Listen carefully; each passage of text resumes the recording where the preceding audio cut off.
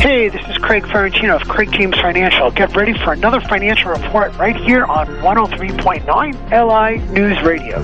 Discussions in this show are for educational purposes only. The views and opinions expressed are based on current economic and market conditions and are subject to change. Securities and advisory services offered through United Planners Financial Services, member FINRA, SIPC. Craig James Financial Services and United Planners are not affiliated. United Planners and its representatives do not offer tax or legal advice. All right, ladies and gentlemen, let's not forget that website. It is a great website. Not only great information, but logging on is key as far as all the great webinars and events that come our way. And we've had a plethora of them already. And we got another one that we'll tell you about tomorrow night regarding taxes and retirement by Miss Craig Ferrantino. The Dow losing 305 at the close on Friday. Futures up about 50 or so points. 33,476 starting point here another week to start as we welcome in the aforementioned Craig Ferrantino from Craig James Financial Services. Sir, how are you? Hope you had a great weekend. Very good, Jay. Very good. Thank you. And I hope you had a great weekend, too. It sounds like you did from earlier comments in your show. All right. Today is Monday. We like to go over where are we year to date, just to get an idea. Very important, to kind of, as we're coming into the final weeks, because not a lot's going to happen between now and the end of the year. So the Dow Jones Industrial Average of year to date down 8%. So we'll see how that, see if that gets more neutral or not. We get some economic news, which I'll go into in a few seconds. The S&P 500, which is your broad index of, 500 different companies, but it's also cap-weighted, meaning the largest companies have an effect. Sat down 17.5% since January. NASDAQ down 29.7%. Let's just say that's up to 30%. You're down, you have 100,000, you got 70,000 in the portfolio. The European index down 16%, in line with the S&P 500. The 10-year Treasury, if you had that, it's up 2%. Oil, by the way, bonds had an interesting rally. Oil actually down 5%. It was the last positive data point that we had. It's actually down 5% since January now. Bonds down 11.1%. Something's holding on right there. And these are numbers that kind of give you, it's kind of sobering. We got to slow up the economy. The key is not to have those maybe bigger than 10% downdrafts on your portfolio, and most of these are signaling worse than the 10%. So Dow Jones being the exception, down 7.9%. Very, very important. So we're getting some news this week, Jay, and we'll be talking about this obviously all week. But on tomorrow we get the PPI number. Consumer price index numbers. So this is going to be very, very important because this is going to give us the last indication, probably for the year, of how inflation is.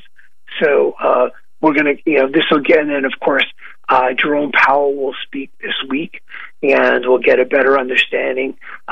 Today we get our monthly budget statement at 2:00, and we hear from some companies such as Oracle, Universal Technical Institute, and Coupa Software. So Oracle being the big player there.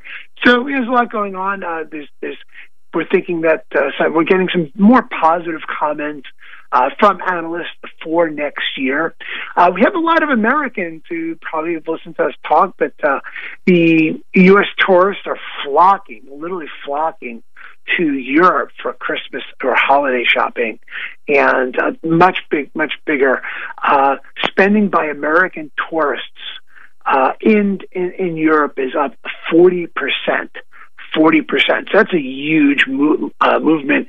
The average transaction of U.S. tourists in Europe this year is 1,244 euros, which is about $1,300 or so, according to a company called Planet. And it's really, really significantly higher than 500 euros in 2019. So Paris's shopping districts are flooded. Things like Louis Vuitton, and et cetera, are all getting big luxury brands. People buying them like crazy because they're taking advantage of the strong dollar. strong dollar, and that's certainly an interesting. I guess the flight might have cost them a little more, but for the holidays. But at the same time, it's offset by buying things there, which made them much less expensive, or the word cheaper comes to mind, than if you bought the same product here in the United States. If you went to a Saks and went to LV, Louis Vuitton, you'd be paying a lot more. So for those that have money, of course, not worried about the 30% downdraft on their NASDAQ portfolio, or their Amazon, Facebook, Apple, Netflix, Google. And we also have somebody's buying gold out there, a lot of gold, 400 tons of it in the third quarter, Jay.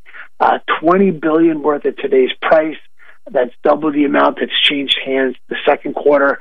So there's a big buyer. Some people think it might be Russia. That's what my trader friends are telling me, but that's interesting because maybe they're getting off their own rubles, and maybe they'll be trading in gold at some point.